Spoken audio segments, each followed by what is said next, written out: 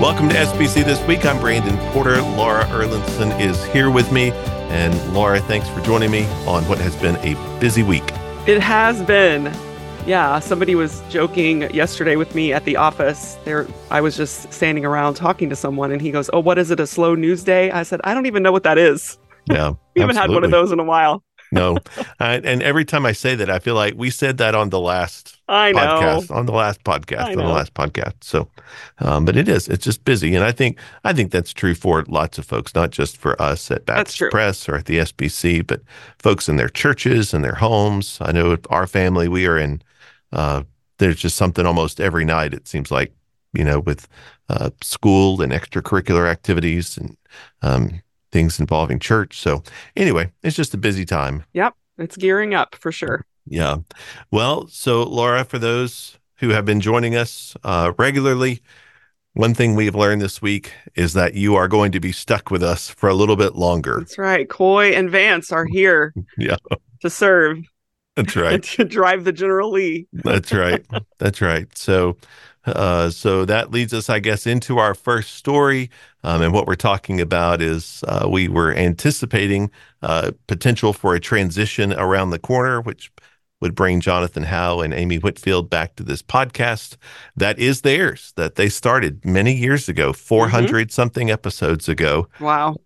Yes. But that we have been babysitting since mid-August. That's right.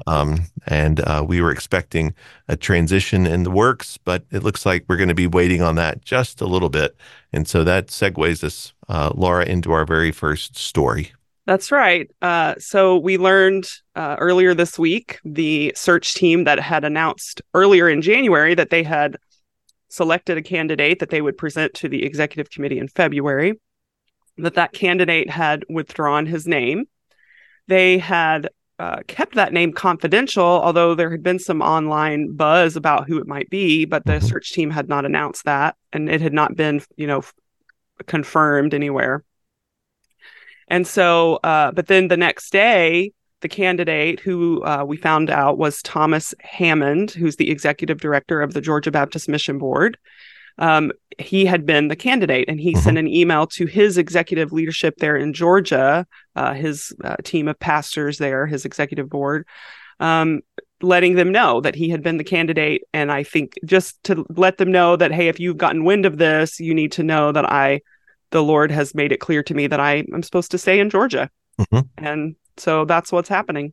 Yeah. Yeah. So definitely a surprise. It makes a shift for the agenda for the upcoming EC meeting in February. A major shift, yeah, because that was going to be a huge part of the schedule. Yeah, and obviously a big shift for the folks who are serving on that presidential search committee for the EC as well. So yeah, they thought they were almost done. Yeah, that's right. And they're not. Yeah, so we definitely want to encourage folks to continue to pray for them. Neil Hughes asked about that. He asks Southern Baptists to join them in praying for that search team that he is leading. And we would ask you as well to come alongside and to continue to lift them up as they move forward in their work. Laura, also something that we've talked about previously in 2024 was Paul Pressler and the case surrounding him and other folks out of Texas. And there's been some more news in that front to develop over this last week. Yeah, there was the revelation of an email that I don't know who maybe had seen it before. I hadn't seen it before. But it was an email sent in April of 2021 from then SBC attorney James Gunther, who was longtime counsel for the SBC and the SBC Executive Committee. And it was sent to a vice president at the Executive Committee, sort of laying out the rationale for the way that our attorneys, the SBC attorneys, were choosing to defend in the Rollins abuse case against Paul Pressler, and saying that they were reluctant to engage in discovery because, quote, "we believed it would have produced a lot of evidence of the truthfulness of the fundamental allegation of the plaintiff that Pressler had sexually abused him for many years." And so I think it's just maybe confirmation of what people had already known by 2021. But it was interesting to kind of see it there in writing that this is the tack that we're taking because we believe that these allegations have merit.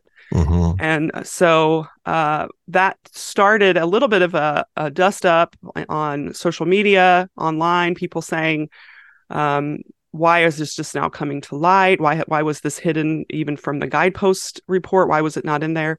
Hmm. And then the SBC attorney, Gene Beeson, responded to a comment from Marshall Blaylock, who is a pastor in South Carolina, but also very involved in helping the SBC reckon with sexual abuse.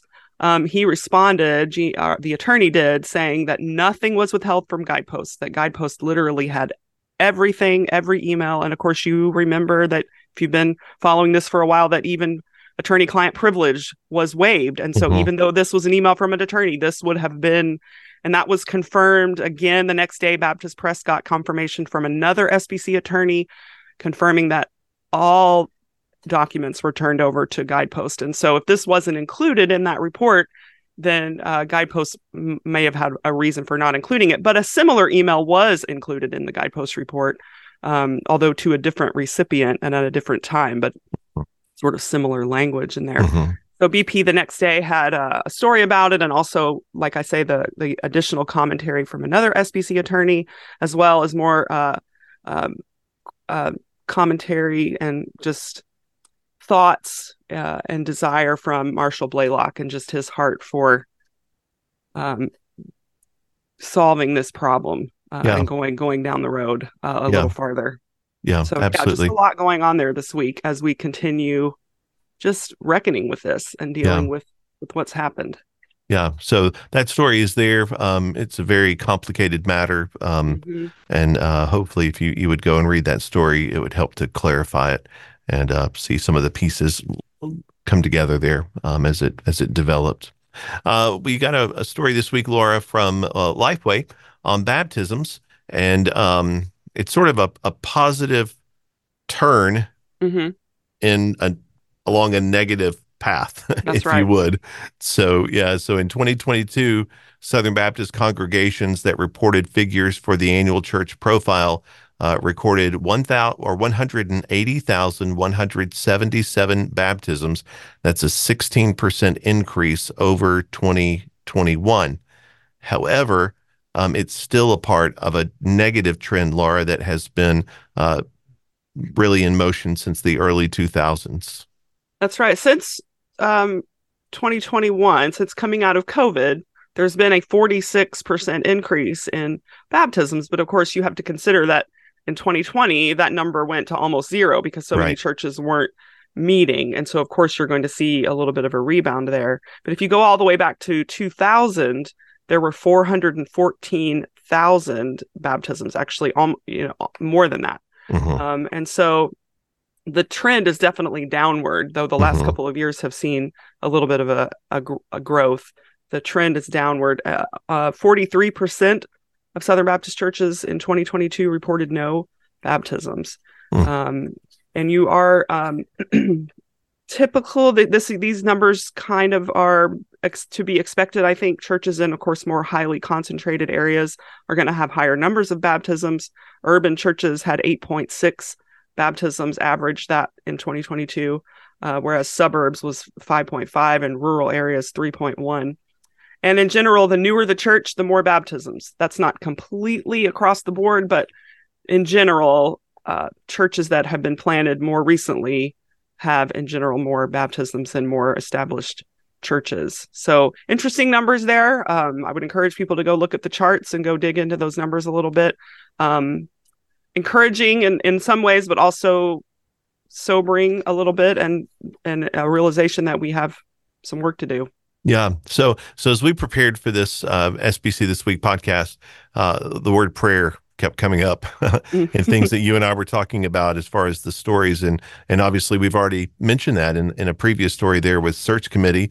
Certainly the story that deals with sexual abuse that we just talked about, that's a matter of constant prayer. There Mm-hmm. are some other things that are coming up in just a few moments where we think that you'll be prayer would be very beneficial in those instances. But just to stop here for a second, more than 2 in 5 Southern Baptist churches reporting the ACP had no baptisms in in 2022. 43% of churches did not report baptisms. Now, granted, those churches could have chosen not to report for whatever reason, and they had a baptism. So we want to be careful there to Hmm. not imply necessarily, but just on the data that we have reported to us, 43% of churches in our convention did not report a single baptism in 2022. I think that is something that we ought to really consider, ought to think about, and ought to be praying toward that God would reverse that trend. Hmm. And, and for folks in the local association, folks in those churches, state conventions, be praying that the Lord would turn that around in your community, in your church.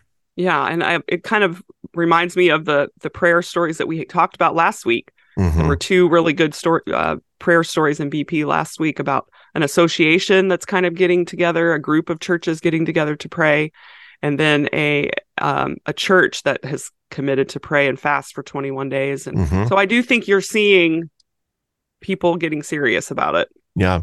Yeah, absolutely. So speaking of something else to get serious about, this week the ERLC released their public policy agenda on the federal level. Their state level document is coming in the weeks ahead, but this particular week they released their federal public policy agenda. Yeah, it's always interesting to see this document. Um, ERLC President Brent Leatherwood said that the team spends substantial number of hours researching and creating this report every year.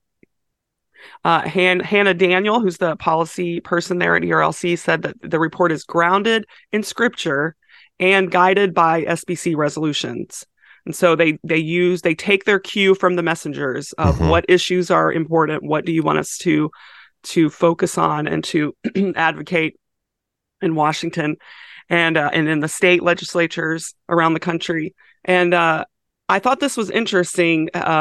Brent Leatherwood, in his comments to BP, said that he actually quoted the Baptist Faith and Message, where it says, "Every Christian should seek to bring industry, government, and society as a whole under the sway of the principles of righteousness, truth, and brotherly love."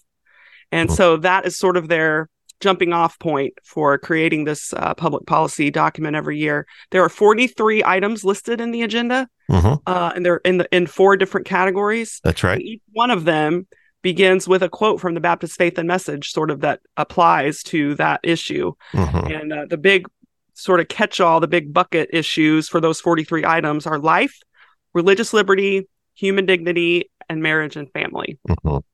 Yeah. So we want to encourage you to go and to read that. It is an important document, and it's lots of information there for you to be aware of as you interact with your national leaders, and as Congress moves forward in their work. This week, Laura, something a little bit lighter as we Yeah. think about the summer, and the annual meeting in Indianapolis that's coming up in June. Hmm. We've been working at the executive committee to prepare this, and we're excited this week to roll out.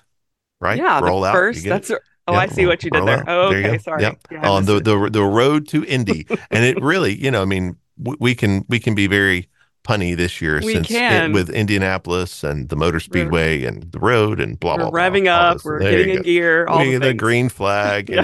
that sort of. We moved to the checkered flag in June. I mean, we're ready. We have a list, and so we will not spin out as we No. move forward. So. Oh boy. Yeah, there you go. All right. So anyway, so the videos are out there at sbcannualmeeting.net, and Jonathan Howe is leading the way in that. Lots of great content that's coming up.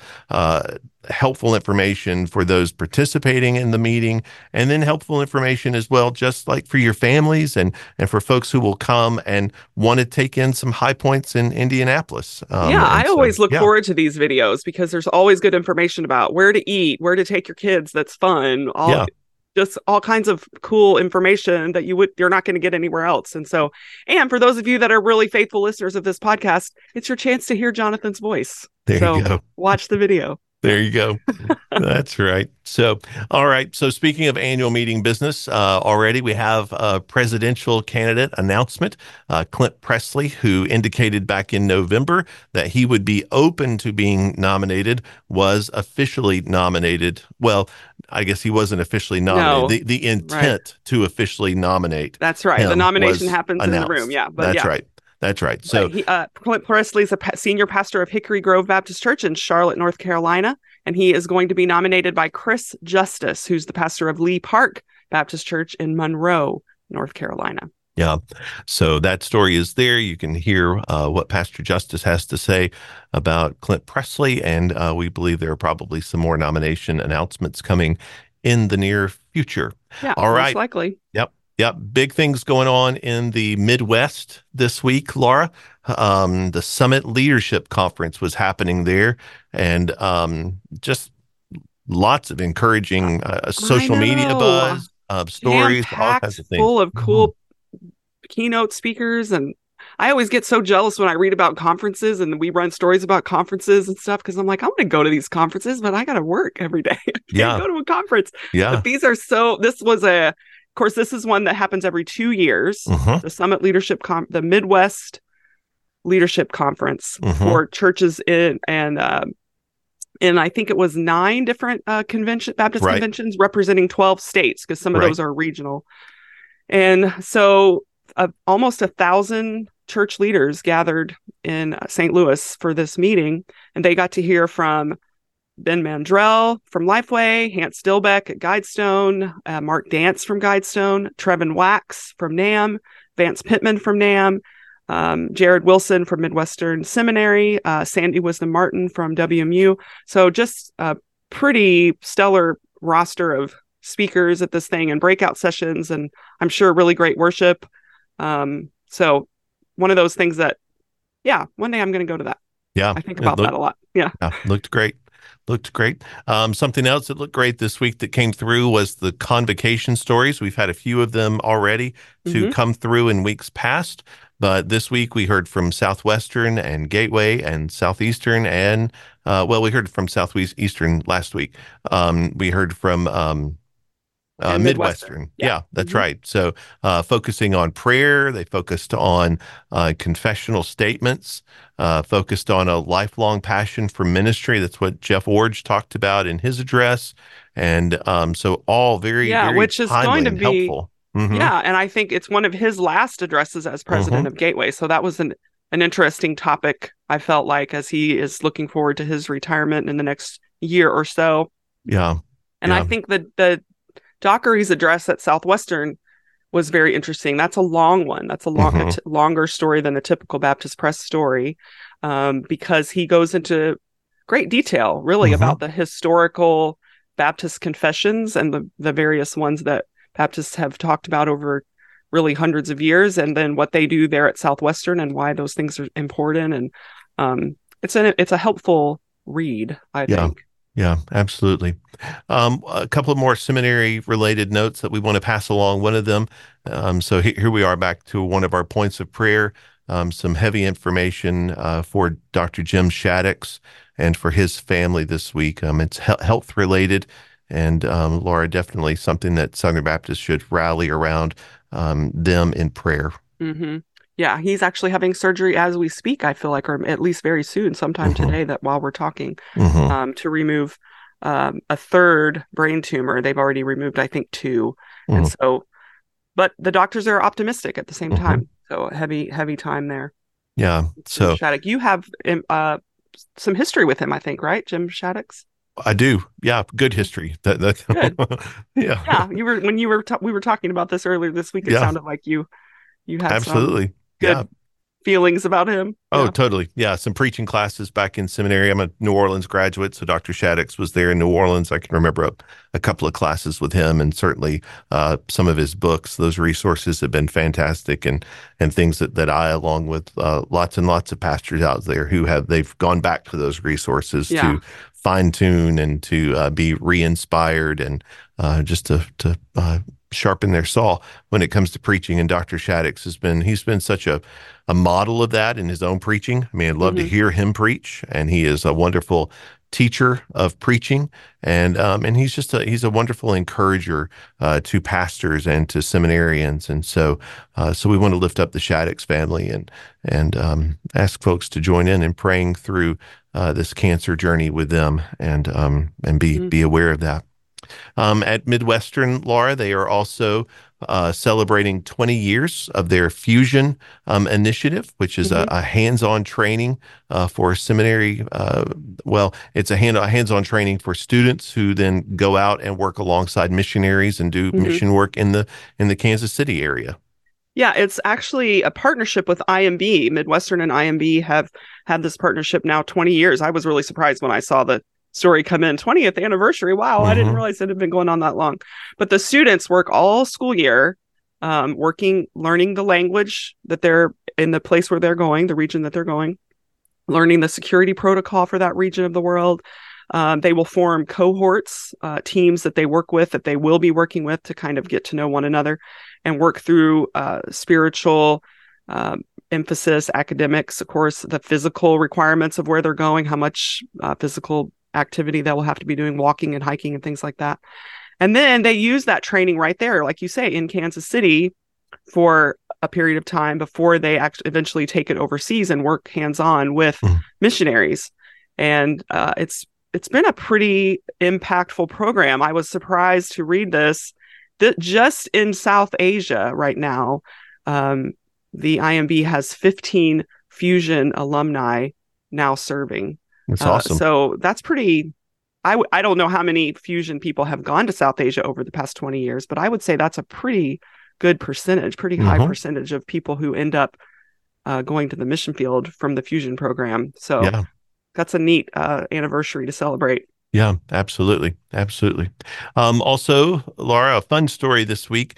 So this group of brothers banded together, ended up being three brothers and a nephew. Um, and they went on kind of an extraordinary journey and raised a lot of money for work with Afghanis through Send Relief. Yeah, so two of the brothers, and get their names all start with T, Troy, Mm-hmm. Trent, Tim, and Thomas. Mm-hmm. Two of them, Troy and Trent, had spent time in Afghanistan, and so helping Afghan refugees is very close to their heart. And they saw that the work that Send Relief is doing in that area, and decided that they wanted Send Relief to be the charity that received the proceeds of their effort.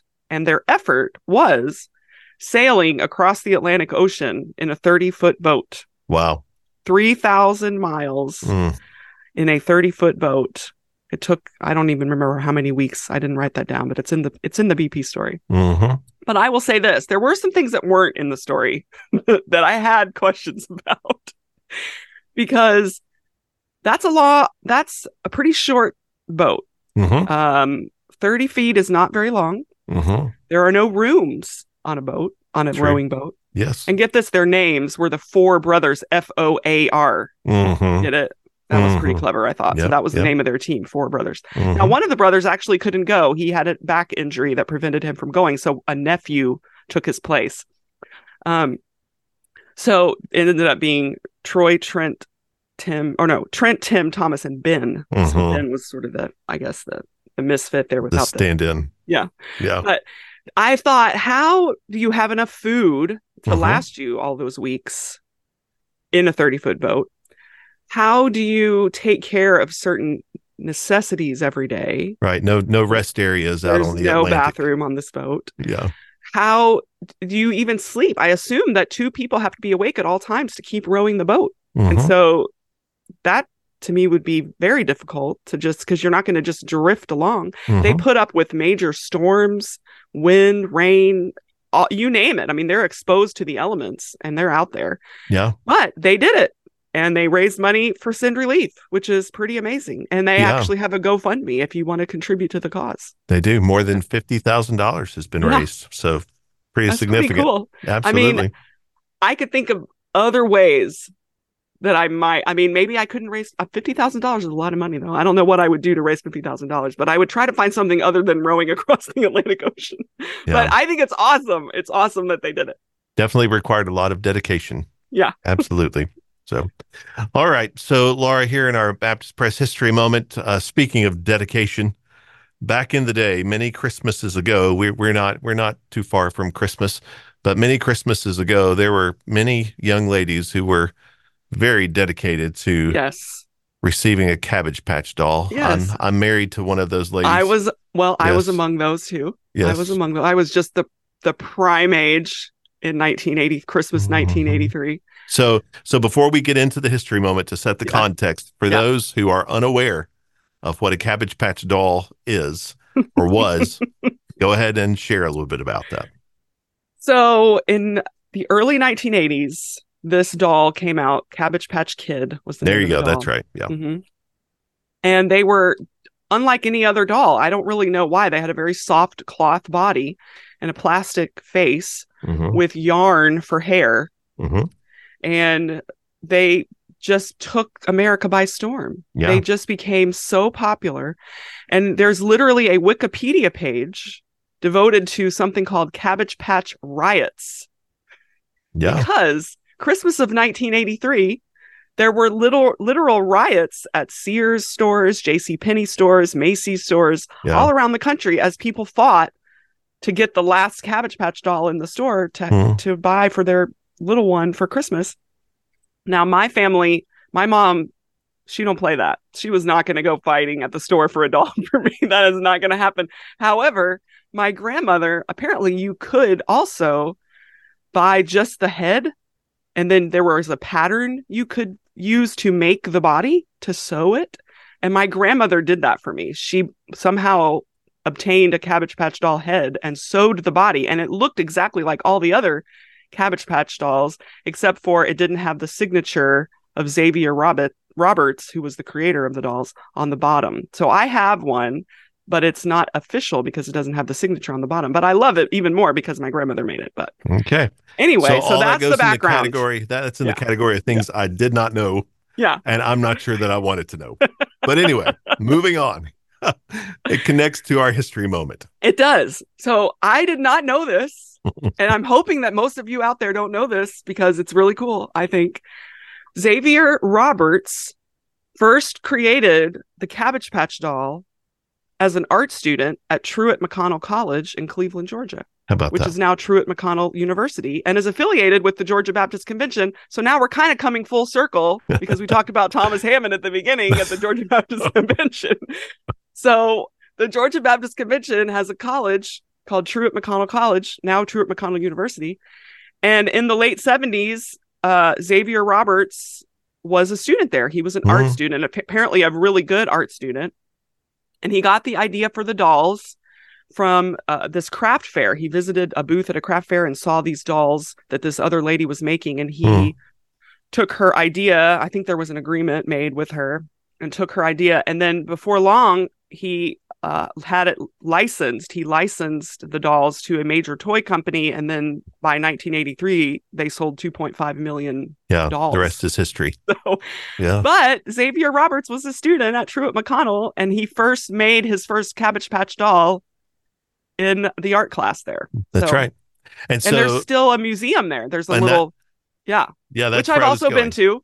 Yeah. I'm not ashamed to say. Of course. I have been to the museum. Of course. Yeah. Because, well, I actually happened to be in Cleveland, Georgia for another reason. And some friends were all, hey, we were trying to think of some stuff to do. And they're like, hey, let's go there. I'm like, let's do it. That sounds great. I'll do that.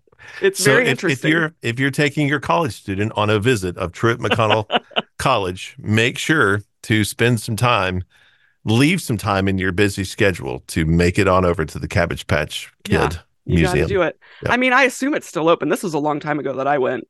Yeah. I didn't look up to see if it's still around, but it probably is. It probably is. Okay. But it's set up like a hospital, and you actually can like see the babies being, quote, born. And when you get a Cabbage Patch doll, they come with a little birth certificate with their name on it and all of that. That was part of the charm of it. Weren't they like wrapped in a piece of cabbage or something? Yes. Yeah. There you go. And they have a little a birth Man, certificate and all. I mean, that I'm was part of the gimmick, was it was like a real baby being yeah. born and from the Cabbage Patch. Yeah. I'm a little ashamed that that just came out of my mouth that I actually know that. I'm just a little embarrassed. Well, you're Should married. have kept that to myself. Yep. I'm sure Monica told you that at some point. I'm sure she did. Yep. So, or maybe we talked about it on the bus in 1983 as we were headed to school. That's true. So, That's yep, true. yep, Some little fourth grader told you. Yeah. yep, yep. That's right. So, all right. Well, thank you so much, Laura. As we say, lots to read about at Baptist Press this past week. And again, just want to encourage you to join along with us as we pray through some challenging times. Not only for the convention, but for some folks within the convention, like Dr. Shaddix and his family, who are facing Yeah. some real challenges. Yeah, absolutely. And just for our churches and Hmm. for the executive committee as they meet here pretty soon in February and they have a lot of big decisions to make, there's a lot of things to be praying about, but also a Hmm. lot of things to be encouraged about. Absolutely. Yeah. So good to know that we have a God who hears our prayers and he is faithful to respond to his people because he loves us. Hmm. And so we're so encouraged by that. And so as we lift up these concerns, may he be glorified to work in us and through us. Amen. Well, as always, there's lots more that we didn't even have time to talk about. So check it out at baptistpress.com. Thanks for listening.